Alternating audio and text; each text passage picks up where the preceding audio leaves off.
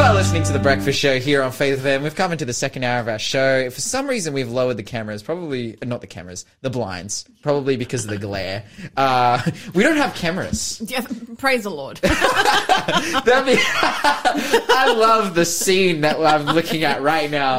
I think I'm like, wait, why praise the Lord? You know, it'd be cool if we had cameras. Like, no, because they'd see me coming in here with my unbrushed hair and my unironed shirt and your breakfast all over jam spread bagels that are right there. Yeah, my possum jam. Some fresh bagels. You must have recently went to Costco, right? Yes, ma'am. Yes, sir. Yes, sir. Hey, you're listening to The Breakfast Show, and we are going to have another clue for the quiz. Yes, what number am I? This is going to be making it a lot easier. It's the number of years the Israelites ate manna. Yeah. Yeah. The number of years that the Israelites ate manna. I'm so curious about manna. I just want to taste it. It sounds like a wafer. So I always think honey. of it like a vanilla wafer. Yeah, like a honey vanilla wafer. Yeah. Oh, yeah. It must, and I love wafers and I love honey. Yeah. Did you know that the Arnott's Tina wafers, you know, the classic ones you'd take to school, you know, they're vegan? Really? No eggs, no milk. Oh, you must be so happy. Yeah, I am. Accidental vegan stuff. I'm happy to enable my diabetes because they are full of sugar. But yeah. They are awesome. Like a crisp piece of sugar. That is because, okay, so growing up, you know, there's a spectrum of families and what they feed their kids at school. And we were firmly in the camp. I think up until I was about 12, like once I got into high school, then my parents would just give me money and then I would like buy stuff from the I would buy sandwiches or whatever from the canteen. But our school snacks were like the most basic, like we always took the healthy option. It would be like a yogurt or something like that, you know, whereas like kids would be bringing like Tina wafers and all this cool stuff to school. I was like, that's incredible. That's insane. I'm like, I have what is it? Saladas. Like the white crackers. I have saladas with peanut butter on it. And they've got wafers, you know, but it's good because then we could be healthy. Yeah. I think like for all of my family, none of us have a particularly fast metabolism. So we needed to be on that health thing to just my mum wouldn't not be obese. My mum wouldn't let us eat sugar. Actually, sometimes she wavered and she would let us eat sugar. And the interesting thing is now, you can look back at my brother and my's school reports and you can see very clearly which years she didn't let us eat sugar and which years she did.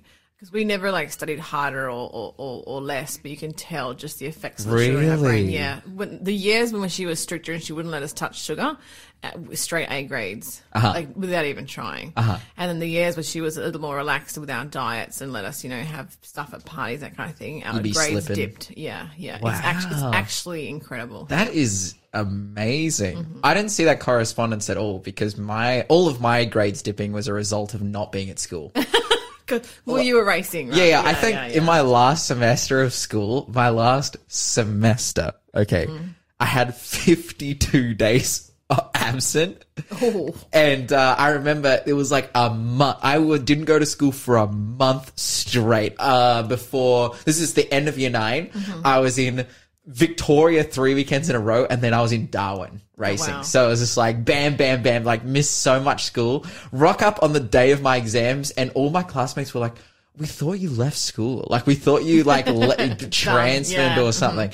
And I'm like, no. And I rock up, do my exams, and I passed everything. Oh, wow. But then, because I didn't have the required amount of hours to get through, they were like, it defers to the principal. Because if you don't have the required amount of hours, but then you also simultaneously don't meet the standards for the course, like you fail your exams, say, they just kick you out. They make you repeat. They're just like, oh, you have to repeat. But for me, having passed all the exams, but having done barely any homework and having not been there the required amount of hours, it then defers to the principal to sign off as to review you. Whether or not The principal was my biggest fan. He would come and watch me race. He would come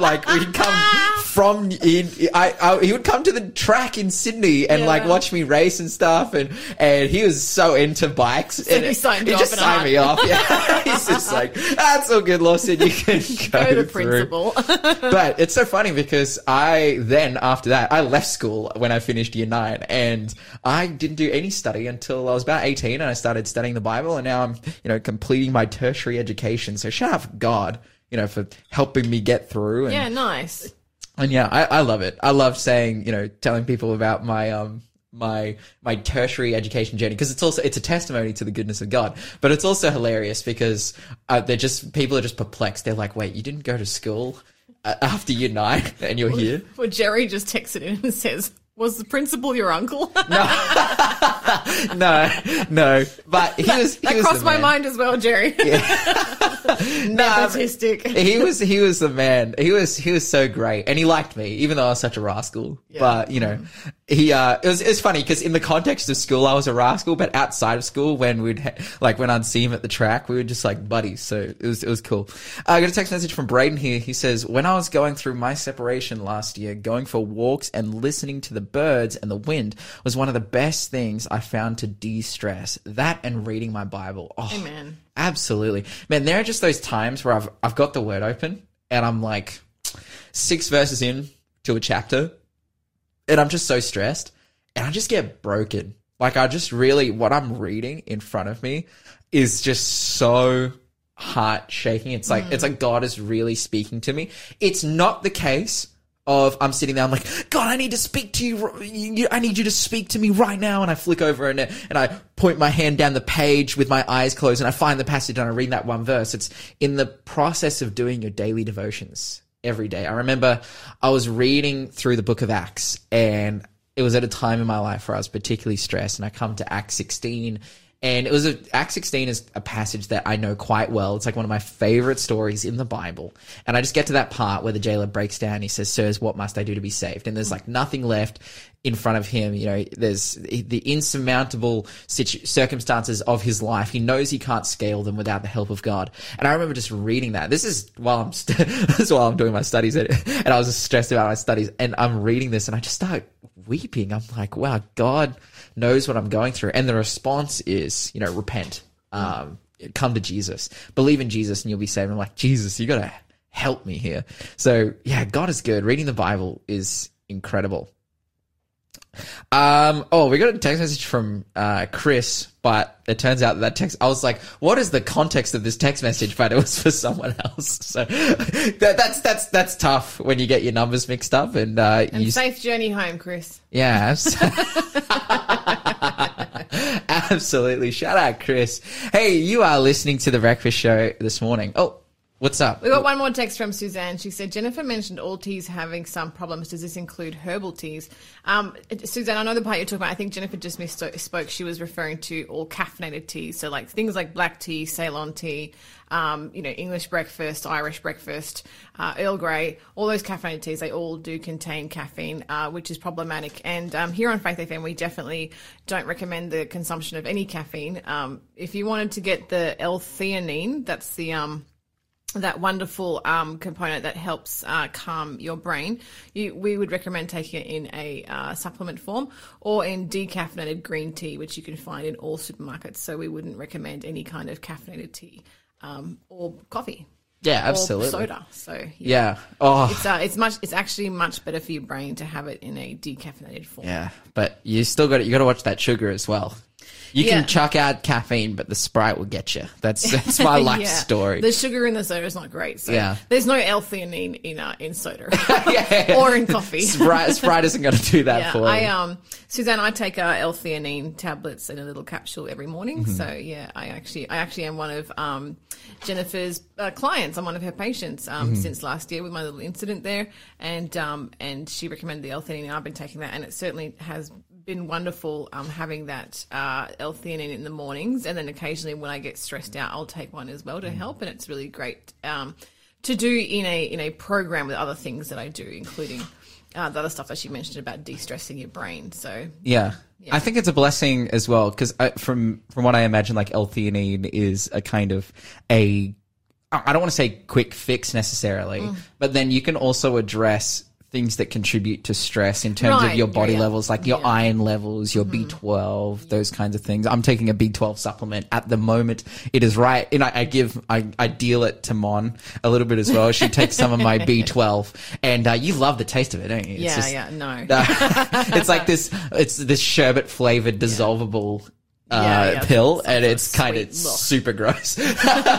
but we're getting stronger because of it. We're getting stronger. We're getting better. Our health is up. We're living our best lives, and we're here on The Breakfast Show telling you all about it. You're listening to The Breakfast Show. Contact us on 0491 064 669. But let's read about a bunch of people who aren't doing that well. Let's go to Revelation 17, and we're going to be reading verse 4 to 7. So far this week, we've been talking about actually Revelation 14, and we've been talking about when the Bible says, Babylon is fallen, that great city, because she made all nations drink of the wine of the wrath of God. And we're thinking like, wait, because this is the second angel's message. So the first angel's message in Revelation 14, which, some context, you have in Revelation 14, the final message for the world. We've looked at the first message of these messages. It's three different messages all packaged together. The three angels' messages, the final message for the world. The first one is worship God, give glory to him, for the hour of his judgment has come. We've very heavily reviewed that and seen, okay, what does it mean to give him glory? What does it mean to worship him? What does it mean that his hour of judgment has come? We've looked at this. Now the next message, it says Babylon is fallen, and we've been kind of profiling, well, what is this Babylon? What does it mean to be fallen? What does it mean that it, or she, as the Bible refers to it, has made all nations drink of the wine of the wrath of her fornication? I know that yesterday you and Lyle would have been talking about the wine of the wrath of Babylon. Confusion. The confusion that it's enabled, but it's essentially exactly the false doctrine, the wine being the mechanism by which it gets people to participate in its confusion. And the drunkenness. Yeah. Yep. So we were talking about this yesterday. Now we come to Revelation chapter 17, and we're going to be reading verses 4 to 6. I'm reading from the NKJV, and it says this. The woman was arrayed in purple and scarlet and adorned with gold and precious stones and pearls, having in her hand a golden cup full of abominations and the filthiness of her fornication. And on her forehead a name was written, Mystery, Babylon the Great, the mother of harlots and of the abominations of the earth. I saw the woman, drunk with the blood of the saints and with the blood of the martyrs of Jesus. And when I saw her, I marveled with great amazement. Yeah, what a scene. Wow. What a scene. That is some head tattoo, right? Yeah. That is some face tat. Mystery, Babylon the Great, the mother of harlots, and of the abominations of the earth. Of course, we know, as we've been talking about, studying the book of Revelation, that these are symbolic and these symbols represent something. So far we've seen that a woman equals a church or a group of religious believers. We know that a pure virgin woman is the Bible in the Bible represents God's people. We know, we looked at on Monday, we saw the antithesis of that, a harlot or a woman of adultery in Bible prophecy represents a group of religious people though they're against God. And it's an interesting, comparison. It's like, okay, why does it pick a woman specifically? Well, the imagery is that Christ is the husband. So you have one group that is faithful to Christ, in their relationship. We have another group that isn't faithful to Christ in their relationship. Now, this group that isn't faithful to Christ, they're represented by this adulterous woman, and her name is Babylon. And that's, on her forehead here, this forehead tat. Mystery, Babylon the Great, the mother of harlots and of the abominations of the earth. Now, we're talking today we talked yesterday about wine, so the mechanism by which it distributes its confusion. Today we're going to be talking about the confusion specifically. What are they confused about? What is this Babylon? That word Babylon we talked about on Monday literally means confusion. It means to be confused. We have the word Babel from the Tower of Babel, but even further than that, we use it as a verb, babbling. That kid is babbling. That person is babbling because they're just going on about whatever. They're confused. Yeah. Yeah. Have you ever been in that situation where you've just been babbling or someone's been babbling? You're like, man, you need help. I feel like I do it a lot on the radio. Nah, surely not. Sometimes I don't know what to say next. I'll just keep talking. That's awesome. Hey, we're all there sometimes, babbling. Oh man, I know that I actively, when I go into conversations now, try to not babble. I think there's like babble and there's what's the word? It's not carrying on, but it's where you just keep talking and talking. And talking like and word talking. vomit. Yeah, that's right. I particularly get it if I'm speaking to a attractive person. My brain shuts down. You feel the pressure. Yeah. No, that's where I shine. You know, that's where I reach my greatest potential. You know, I'm a diamond under pressure, you could say. Yeah. I'm definitely coal. I crumble. That's anyway. awesome. So babbling, right? And it's like, okay. But one thing about babbling is it always gets me in trouble. Oh, as it does here, yeah. It'll bring out the worst. Yeah. Oh, that's tough. That's tough. You need to, as the Bible says, control the tongue. It can lead to destruction, and it can destroy. It can definitely destroy others. Now, okay, what is this Babylon? What is this confusion that it's talking about, and where does it come from? Well, it finds its roots in the story of the Tower of Babel. So let's go to Genesis chapter 11. We're going to be reading through the passage there. So Genesis chapter 11, and we're going to be beginning in verse 1, the Tower of Babel. Now the whole earth had one language and one speech. And continue. And it came to pass, as they journeyed from the east, that they found a plain in the land of Shinar, and they dwelt there. Then they said to one another, "Come, let us make bricks and bake them thoroughly." Mm-hmm. They had brick for stone, and they had asphalt for mortar. And they said, "Come, let us build ourselves a city and a tower whose top is in the heavens. Let us make a name for ourselves, lest we be scattered abroad over the face of the whole earth."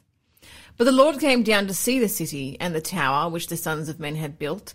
And the Lord said, "Indeed, the people are one, and they all have one language, and this is what they begin to do. Now nothing that they propose to do will be withheld from them. Come, let us go down and there confuse their language, that they may not understand one another's speech."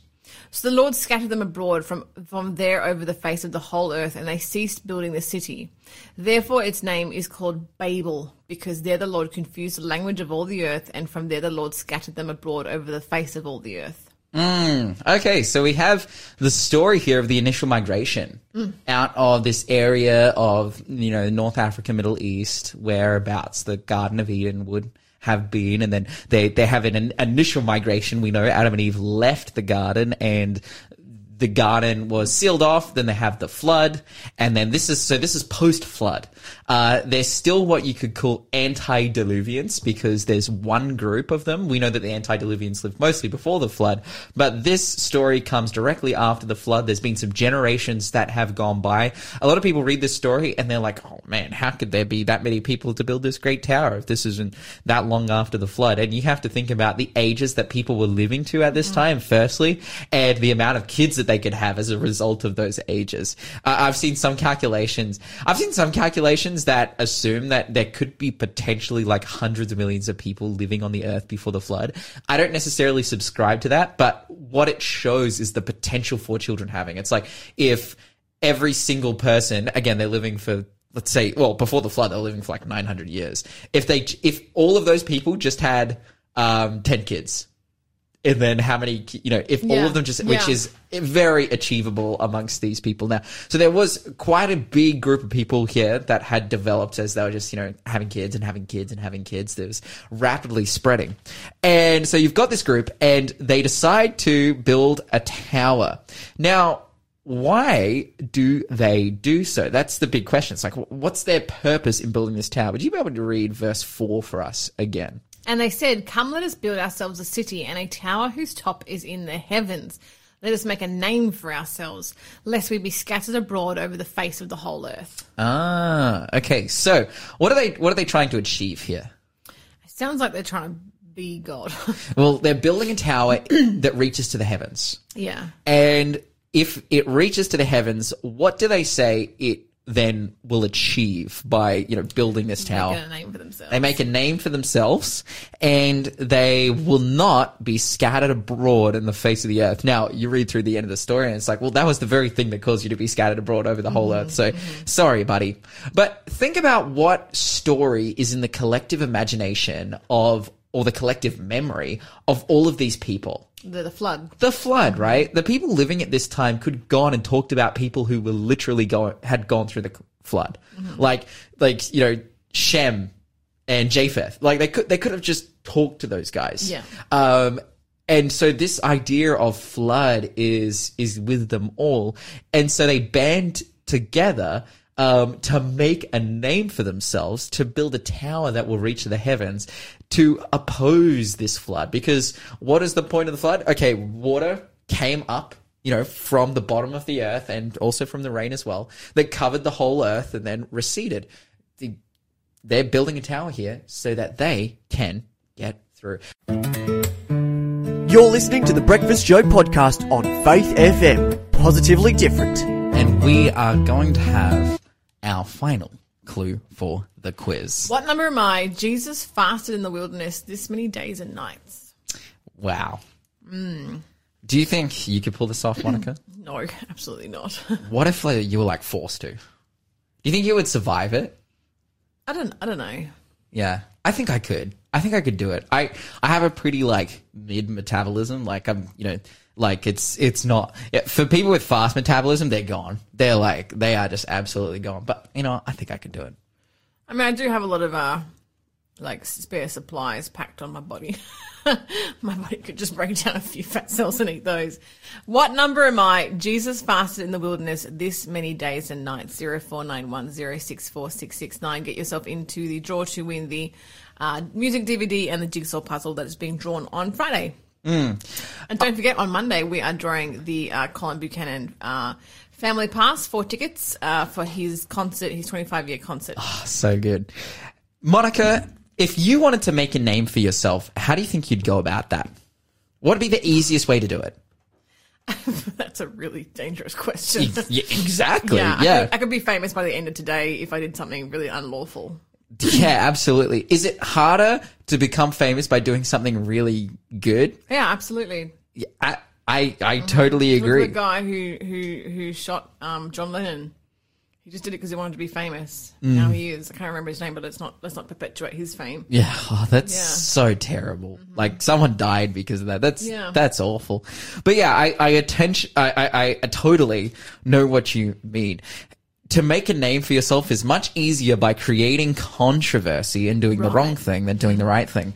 And these guys here, they're like, come, let us build ourselves a city and a tower whose top is in the heavens. Now, firstly, again, who was it who said that, I will be like the Most High? The devil. It was Satan, right? So when they were like, I will ascend to the top of the mountain. I will be above the clouds. I will be like the Most High. That's what Satan says. And now the language of those in Babylon here, they're like, we'll build a tower whose top is in heavens. Now, I'm sure the Burj Khalifa in Dubai is much taller, right? And God isn't knocking it down because it's literally touching heavens, because also heavens is outside of time and space. Yeah.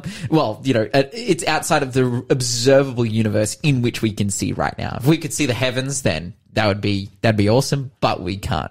So no, it's not that their tower was too tall, but rather the reason they were building this tower that reaches the heavens was to make a name for themselves. That name for themselves will be made out of rebellion to God.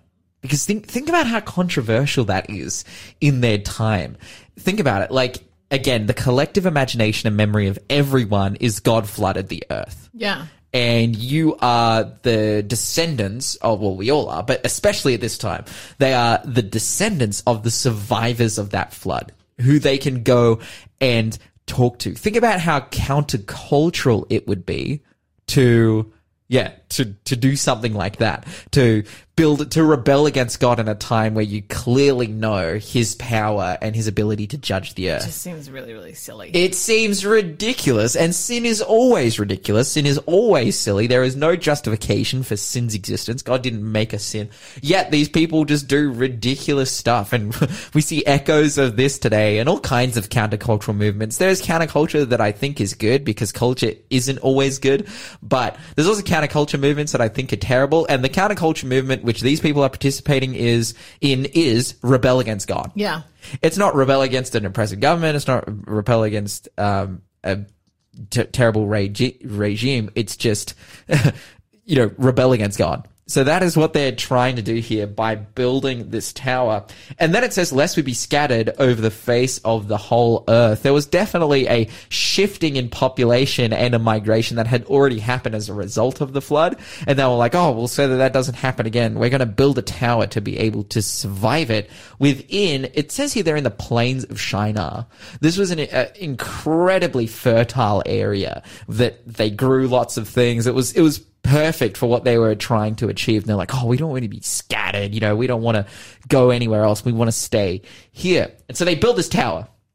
They unite together to build this tower in rebellion against God. Now, is their rebellion successful? Not at all. No. It, again, reveals and demonstrates the power of God that he then scatters them abroad, confusing their language. And I've seen plenty of memes, and I love the Instagram reels, those short videos, and it's two builders working on the Tower of Babel, and they're talking to each other. It's one's like, oh, hey, how you going? The other one's like, bien y tú? And the other guy's like, what? Hi.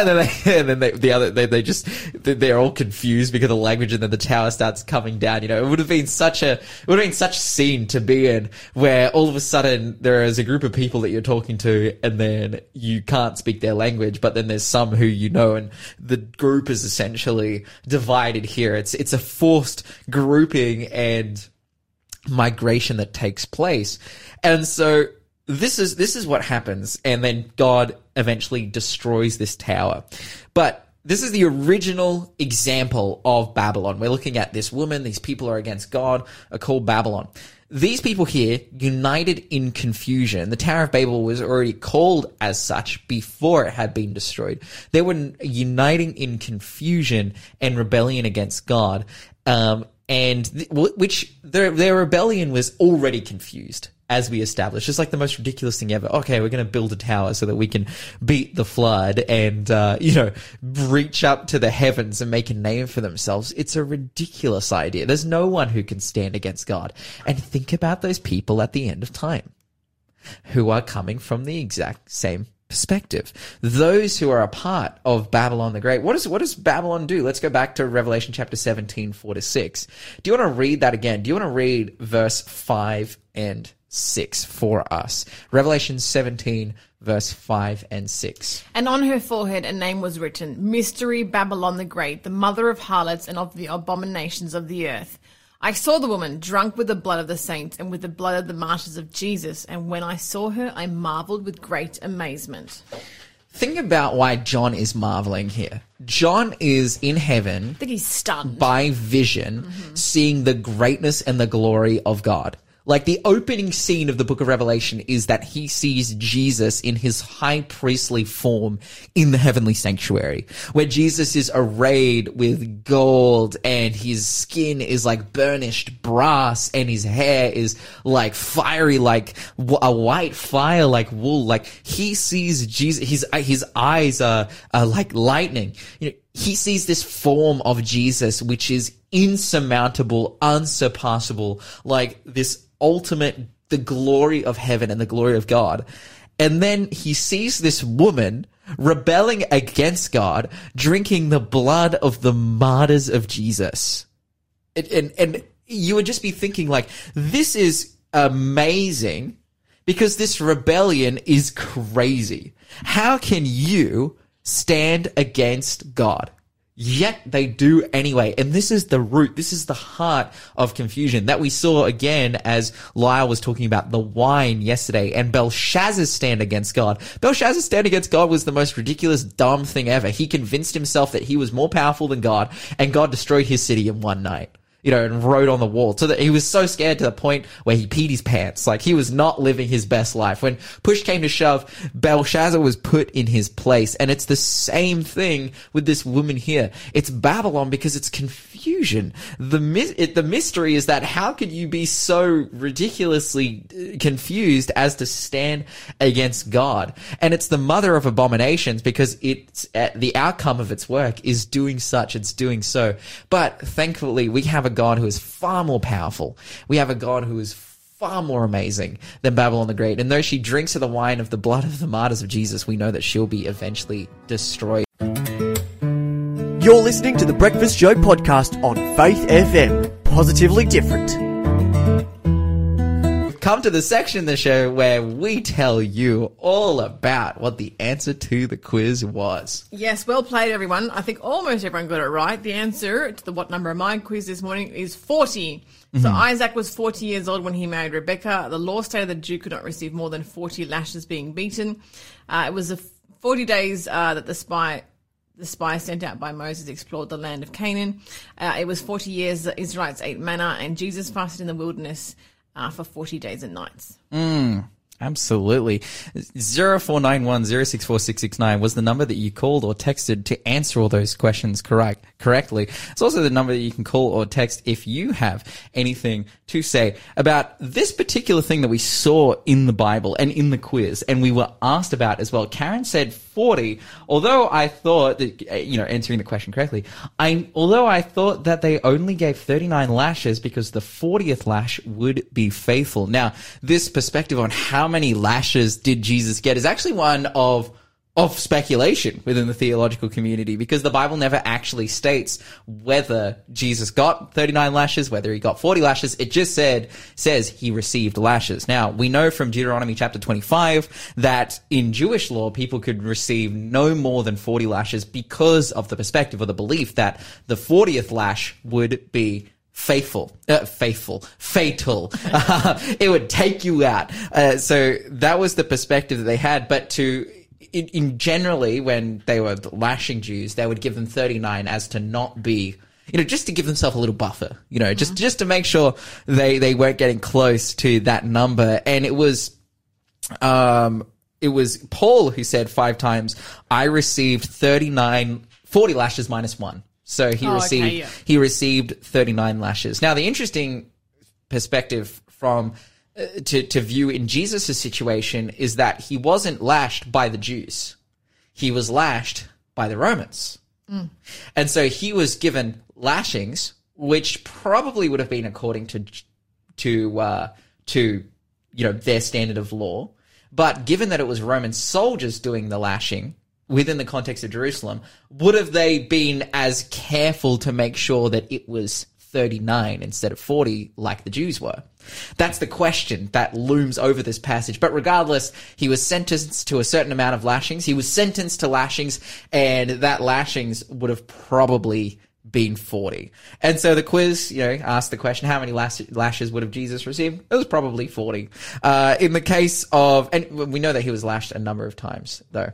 We know that in the case of Paul, he says specifically, he was lashed 39 times minus 1. In the world, lashings in developed countries in the world, lashings still exist as a punishment. If you didn't know this, if you get done in Singapore doing certain crimes, the punishment is lashing.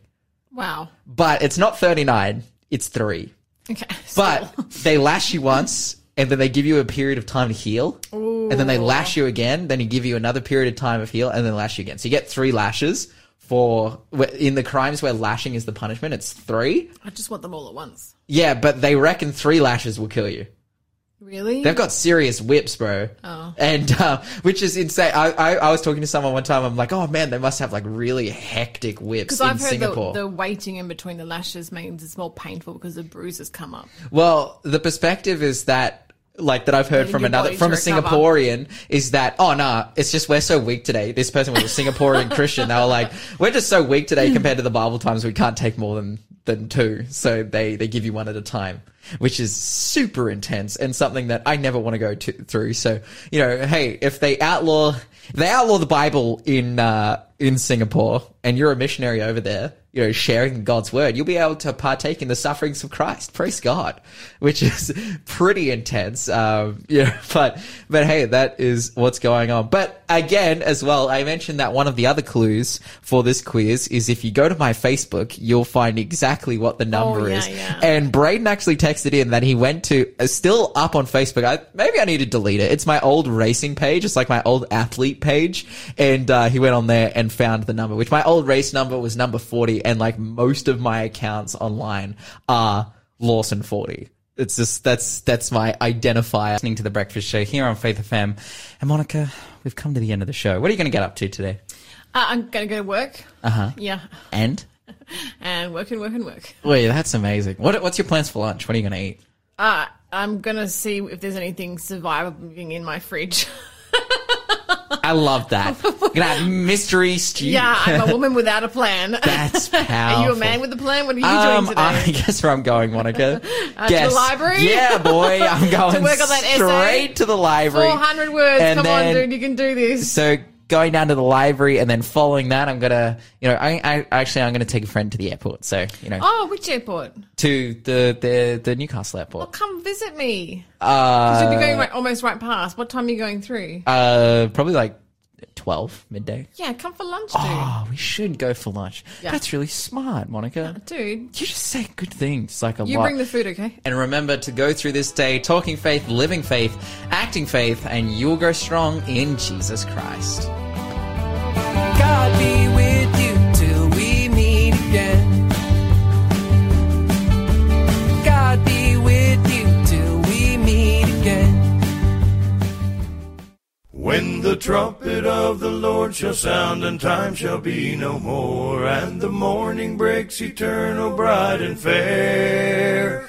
When the saved on earth shall gather over on the other shore, and the roll is called up yonder, I'll be there. When the roll is called up yonder, when the roll is called up yonder, when the roll is called up yonder, when the roll is called up yonder, I'll be there. On that bright and cloudless morning, when the dead in Christ shall rise, and the glory of his resurrection share. When his chosen ones shall gather to their home beyond the skies, and the roll is called up yonder, I'll be there. When the roll is called up yonder, when the roll is called up yonder, when the roll is called up yonder, when the roll is called up yonder, I'll be there. Let us labor for the Master from the dawn till setting sun. Let us talk about his wondrous love and care. Then when all of life is over and our work on earth is done, and the roll is called up yonder, I'll be there. When the roll is called up yonder, when the roll is called up yonder, when the roll is called up